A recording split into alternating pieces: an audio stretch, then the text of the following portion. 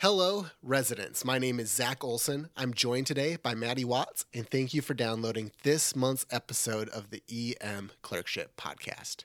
This episode is sponsored by Pearson Ravitz Insurance, my personal independent life and disability insurance agent. We will talk more about Pearson Ravitz later in the episode. So let's get into it.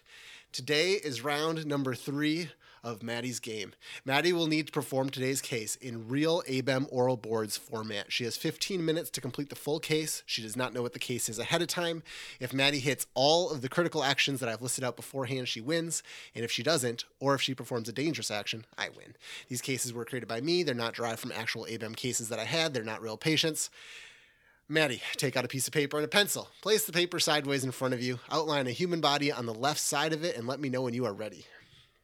I'm ready. All right. We'll talk more about how residency's going once we're done here, but I'm getting ready to kick your butt. Let's see. Dr. Watts, this will be a single patient encounter. You will have 15 minutes to complete the case. Before we begin, do you have any questions? Nope. Then let's begin. You are working at Clerkship General Hospital when you hear a trauma alert called overhead, summoning you and the one other nurse in the hospital to bedside for a patient being brought in by EMS after a car accident. All right, let's head in the room. Is the patient here yet? Yeah, the patient is here with EMS. All right, EMS, can you give report? Sure. Yeah. So we have a 30-year-old female here. Her name is Alima Woodberg. She was in a motor vehicle accident just prior to arrival, and here she is. All right, let's go ahead and get her moved over to the main table here, and we'll get started with our primary and secondary survey. Nurse, I'd like you to go ahead and work on getting access, unless medic, you already have some access. Yeah, we were able to establish access. Okay, great. What access do you have? 16 gauge in the left AC. All right, awesome. Well, in that case, nurse, if you can just work on getting the patient on the monitor. Hi, can you hear me? I'm Dr. Watts. What's your name? Hello, Dr. Watts. My name is Alima. All right, airways intact. Alima, I'm going to be just doing a broad assessment of you, and then I'll come back and kind of get some more history from you. So airways intact. Do I see symmetric chest rise? Yes. Okay. I listen with my stethoscope. Do I hear breath sounds on both sides? Yes. Okay. I feel for a carotid pulse. Do I feel a good pulse? Yes. Okay. And then, are her eyes open? Yes. Okay. Does she seem to be moving all 4 extremities spontaneously? Yeah. Okay. And then is she following commands? If I ask her to raise her arm, will she raise her arm? Yes. Okay. So GCS 15. So that's our primary survey. Secondary survey. Before I start, I just kind of want to hear, what was the mechanism of the car accident? Yeah, so another driver had called. They saw her like drive off the road into a ditch, and she hit a tree pretty hard. It took about 10 minutes for us to get her out. Airbags went off. She was restrained. Okay. Any obvious injuries that she's reporting? Yeah, she's complaining of some pain in the left ankle. Okay, left ankle pain. Are you hurting anywhere else, ma'am? My ankle. Oh my God. Okay. All right. Well, I want to check you out head to toe, and then we'll start addressing this ankle. Okay. Can we get an opening set of vitals as well? Sure. Her temperature is 98. Her heart rate is 105. Her respiratory rate is 10. Her blood pressure is 105/65. Her O2 saturation is 92%. Okay. Okay. All right. So looking at her head, do I see any obvious lacerations or hematoma? She has an abrasion to the front of her head. Okay. Is it actively bleeding? No. Okay. It sounds like her eyes are open. When I check her pupils, what size are they and are they reactive? 2 millimeters reactive bilaterally. Okay. Okay. Any obvious orbit trauma? No. Do her facial bones feel intact? Yes. Okay. When I open her mouth, does she have any blood in the oropharynx or any teeth that are knocked out of place? No. Okay. When I press on her chest, does she have any chest wall tenderness? No. Okay. And I heard breath sounds on both sides. Were they clear? They were clear. Okay. Cardiac sounds, it sounds like she's a little bit tachycardic. Do I hear any murmur? No murmur. Okay. Regular rate? Yes. Okay. Looking at her abdomen, does she have any like bruising or abrasions? No. Seatbelt sign? No. And any bruising or abrasions to the chest wall? No. Okay. When I palpate her abdomen, is it soft, non-tender? Yes. Okay. When I press on her pelvis, is it stable to anterior-posterior compression? Yes. Okay. Okay. And then I kind of take her right and left arm and try to range them. Does she have any pain with range of motion? No. Nope. Okay. Any abrasion or deformity to her upper extremities? No. Okay. Which ankle is hurting? Left. Okay. So I'll start with the right leg. Can I range her right leg completely without any pain? Yes. Any obvious deformity? No. Okay. And then her left leg, any deformity to the knee or femur area? No. Okay. What does her ankle look like? It's severely swollen. She's guarding it. It's tender. There's a laceration on the side of it. Very painful looking. Okay. And it's swollen, but does it look like her foot is completely out of joint compared to her tibia and fibia? No, just super swollen. Okay. Do I feel good pedal pulses on both sides? Yep. Okay. And posterior tibial as well? Yeah, normal. Okay. And she's got good cap refill in that toe. It doesn't seem like it's ischemic. Correct. Okay. Is she able to bend her knee completely and bend at the hip completely without pain? Yes. Okay. Has EMS given her anything yet for pain? Yeah, we gave her 50 mics of fentanyl. There's one other thing. We found a pill bottle in her car. Okay. Yeah, I was a little concerned with her small pupils and her low respirations. What did you have a label on the pill bottle? Yeah, methadone. Okay. Okay. And she's still, what's her respiratory rate now? 10. Okay. All right. If she's protecting her airway, we'll just keep an eye on it, but we may need to give her some naloxone. So let's go ahead and actually let's give 0.1 intranasal of naloxone. All right. You give it, and she goes, "Oh my God, my ankle hurts way worse." Okay. And we have IV access. Let's, does she have any medical problems, first of all? Yeah, she has a history of hepatitis C, depression, and opiate use disorder. Okay. Any kidney problems? Nope. Okay. Any heart failure? No. Okay. All right. We could give her some Toradol. We could do 30 milligrams for now to help with her pain. So we'll start with that if the nurse can draw that up and give it. And then looking back at her ankle, so it's sounds like it's very obviously swollen. Any open component that's bleeding? It's swollen. There's a laceration to the left side of it. Patient goes, Doctor, I'm allergic to Toradol." Oh, okay. Thank you for clarifying. I should have asked your allergies before we did that. What are her respirations now? 16. Okay. We can do another 50 mics of fentanyl, but let's just keep her on the monitor and make sure we're watching her respiratory rate. I want to keep her pain under control, but I don't want to overdose her. Okay. And before we just focus on the ankle, I do want to roll her and check for any C, T, and L spine tenderness. Is she complaining of any back pain or neck pain? She has tenderness of the cervical spine without step-offs, no tenderness of the thoracic or lumbar spine. Okay, let's go ahead and put her in a C collar for now, until we get some C-spine imaging. All right, C collar applied. Okay. All right, how's her pain now that we gave a little bit more fentanyl? Uh, it's controlled. Okay. So I would like to get a CT C-spine given that she's got some C-spine tenderness. I also would like to get some films of both her left ankle and left knee given that she's got an obvious deformity.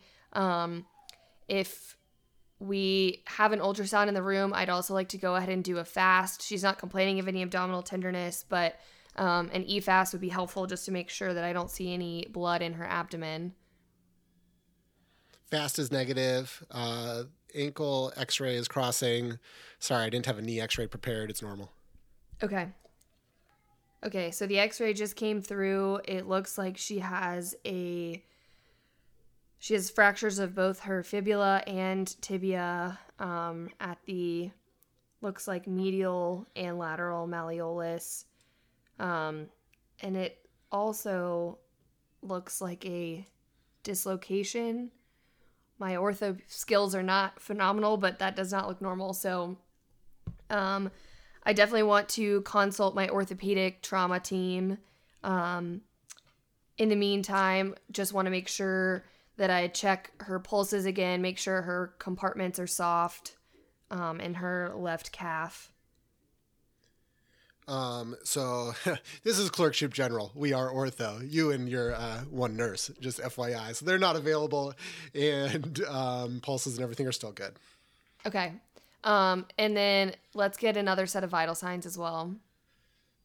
Sure. Temperature 98, heart rate 95, respiratory rate 12, blood pressure 105/65, O2 saturation 92%, and the CT of your C-spine is normal.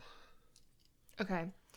I also, given that her stats are still a little bit low, I'd like to get a portable chest x-ray. And then after that, we'll probably need to call the nearest hospital with orthopedics on board for transfer because I bet this is going to need surgery.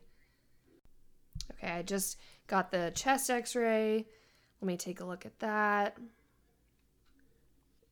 I see lung markings going all the way out on both sides, so I don't think she has a pneumothorax. I don't see any obvious rib or clavicle fractures. She's got a pretty sharp diaphragm on the right. The left is a little bit hazier. So could be like a layered out effusion or hemothorax, but it may just be that it's a little bit of a hazier film throughout. Her cardiac silhouette looks normal. Okay. Since the left side looks a little fuzzy, can I take my ultrasound probe and see if she has an effusion or hemothorax on the left? It's normal. Okay. All right. I guess her stats are a little low because she was breathing at a lower rate, but I might put her just on a liter of oxygen to bring that up. And then can I go ahead and call the nearest tertiary care center to see if they'll accept transfer? Yeah, so you page out to them, and the nurse says, hey, doc, patient's not responding. Oh, gosh. All right, so I am looking at our EKG strip, and this is not looking good. I see a wide complex tachycardia, polymorphic. So I'm worried about torsades. So can we give some mag and then, we need to shock her first. So can we get the pads on? And then we'll need to do defibrillation. Pads on, defibrillation. You have a pulse. Okay. Can we get a repeat rhythm strip? Sure. Nurse is going to grab a whole 12 lead here. All right, so I'm looking at her 12 lead. Looks like she's got a rate of about 60. I see P waves and a narrow QRS. I think this is a sinus rhythm, but definitely looks like a long QT, even just eyeballing it. So that would explain why she went into torsades. Okay, so we let's go ahead and give some mag, but then I probably should ask her more about her medication history. Ma'am, what meds are you taking? Is she awake and talking yet? She's like, ooh, that was something. I saw Yeah. the light. I take citalopram, 40 milligrams Q day for my depression, and I take methadone, 100 milligrams a day for my history of opiate use disorder that I'm in recovery from. Okay. Yeah, that would make sense. Okay, well,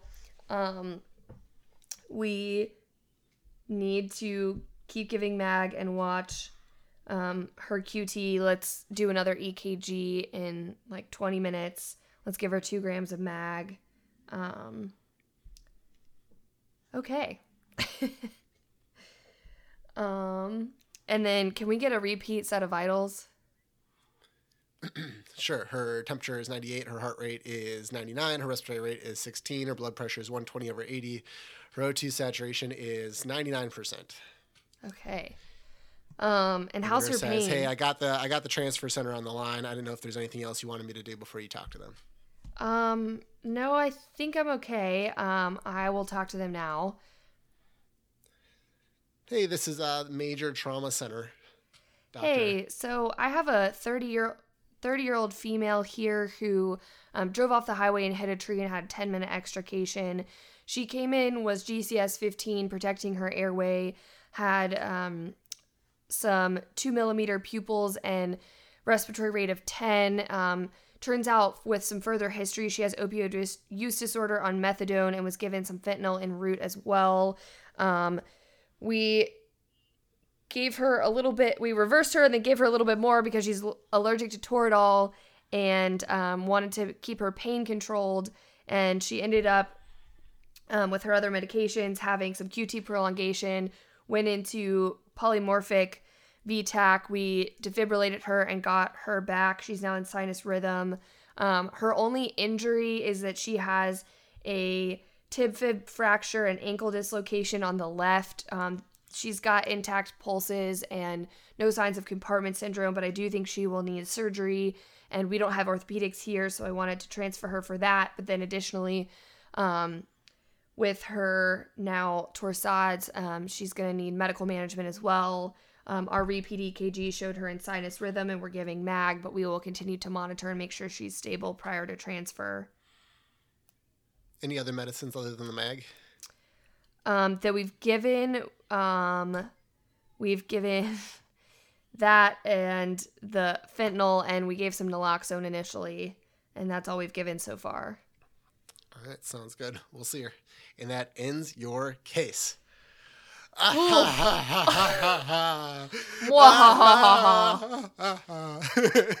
Victory at last.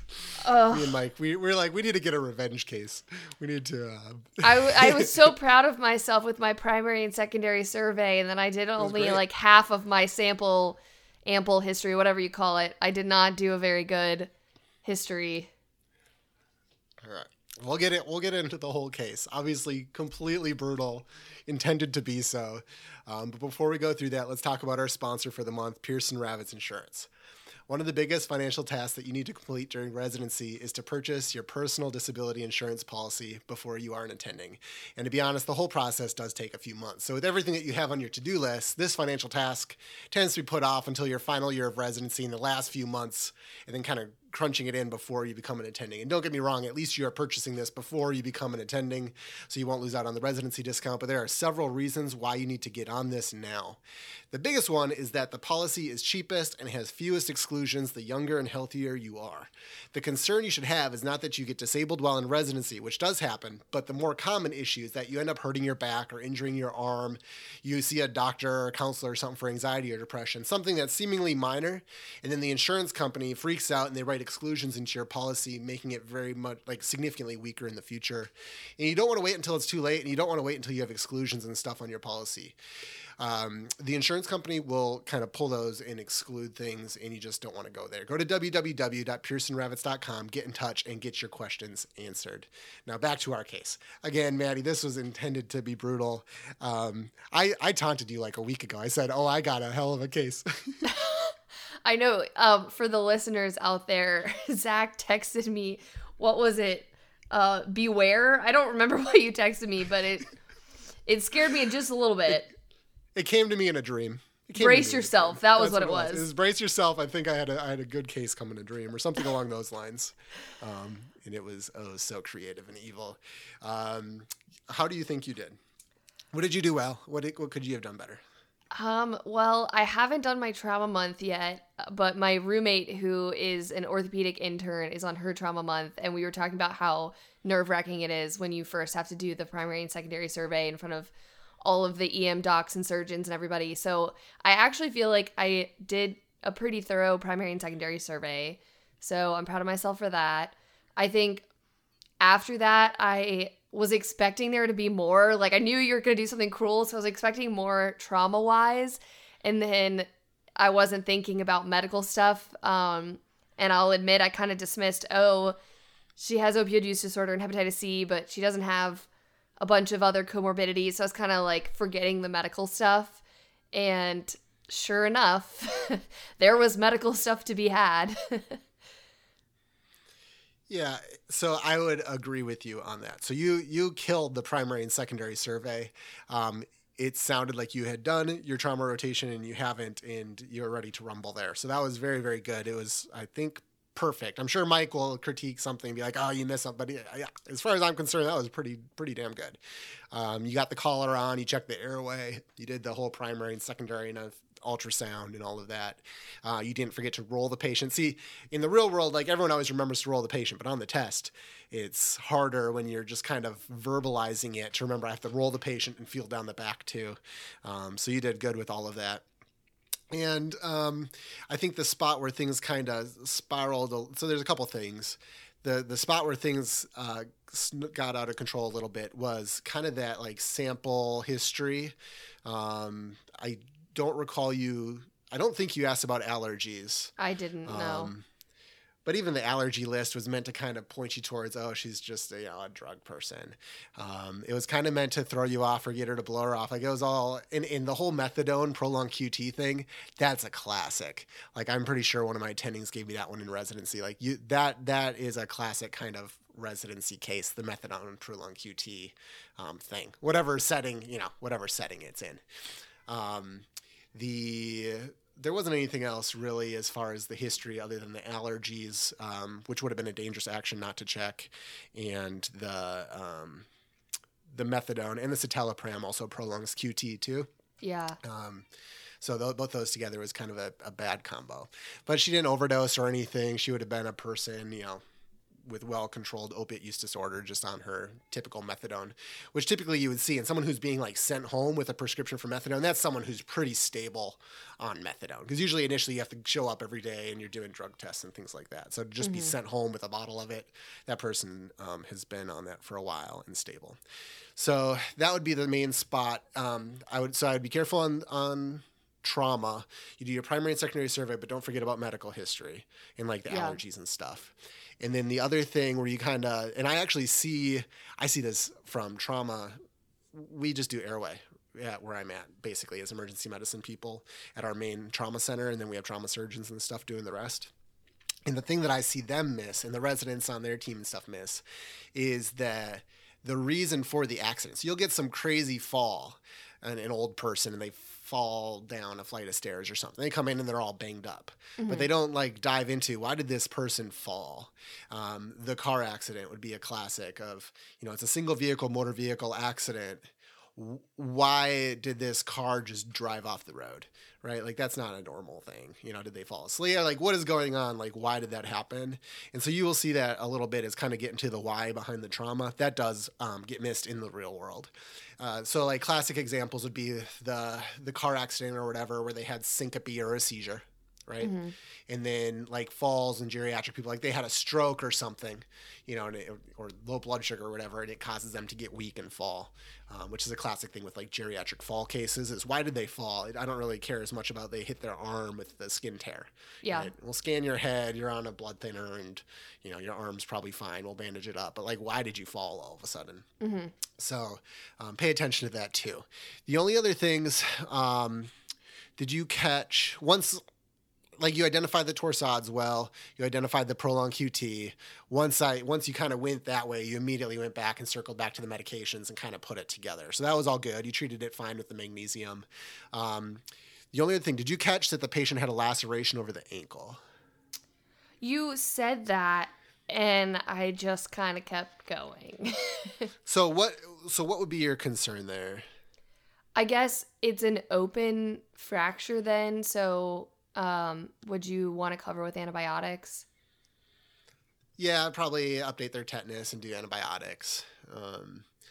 So anyways, those were like a couple other things thrown in the case. This case was meant to trip you up. Like you had gone 2-0. It was gone 2-0. You're whipping out things like diclegis, which is a medicine. Like I'm like, what is going on? Are you like an attending? So we had to make it tricksy. We had to make it tricksy on purpose. But I don't know. There's a lot of good learning points and stuff. You did great. Like, again, you nailed the primary and secondary survey from a trauma perspective. You nailed the treatment of torsades once you kind of got there. What are some other things you can do to treat torsades? Let's say it's persistent. Like maybe they're going in and out of it type of a thing. You shocked them. You did the magnesium. But if they keep going into it, what are some other things you can try? Well, I know with torsades, sometimes it's because they're bradycardic. And so you can like overdrive pace, but she wasn't bradycardic. Perfect. Yep. No, that's exactly what I was kind of getting at, and I agree with you. She wasn't bradycardic. I think I did a case with Mike on that. Wasn't it like a vagal and diving into the water, like a torsades diving injury or something? Yeah, I can't. You gotta love the You gotta love the trauma medical combos. They're just great cases to trip up on. But so you can do isoproterenol. This won't be what our deep dive is on. You can do like isoproterenol, which is like a chemical, makes the heart rate go faster. Or you can do like transvenous pacing, where you just like using electricity turn them up to a faster rate. With the idea is you're avoiding bradycardia and you're decreasing the chance that they go into torsades. And that's all I got. I don't know if you have any other final thoughts on the case. Oh, I agree with you. You crushed the primary and secondary survey. I'm pretty sure that was perfect.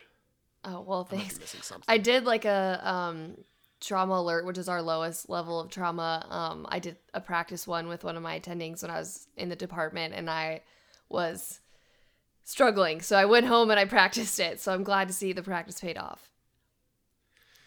Yeah, no, again, you did the trauma piece of it well. It was just getting tripped up on why the trauma happened and the medical component of it.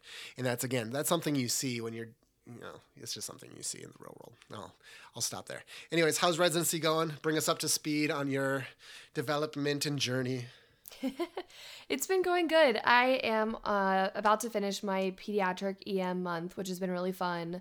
I've enjoyed it a lot. I got to do a few LPs on very, very small babies, which was fun and a good learning experience, and finally feel like I got that. I finally feel like I can see tympanic membranes, which took the entire 4 weeks to feel good about that. So, yeah, it's been good. That's perfect. I think those would be like the big things you'd want to take away from like a pediatric EM. Definitely the LPs. Not that you have to do a ton, just like in the real, just like a regular department. If you're working out in the community somewhere, you're not going to have a ton, but they do happen and you need to be able to do it. And then, yeah, I agree. Seeing the TM it's harder than the LP. Yeah, honestly. So, good job. And again, great job on the case. And our mid-month, our deep dive, we're going to do some stuff on black box warnings and how it applies to emergency medicine. Because I don't think it's something that gets talked about much, so I'm looking forward to that. But until then, keep working hard, keep studying, and be sure to enjoy your shift.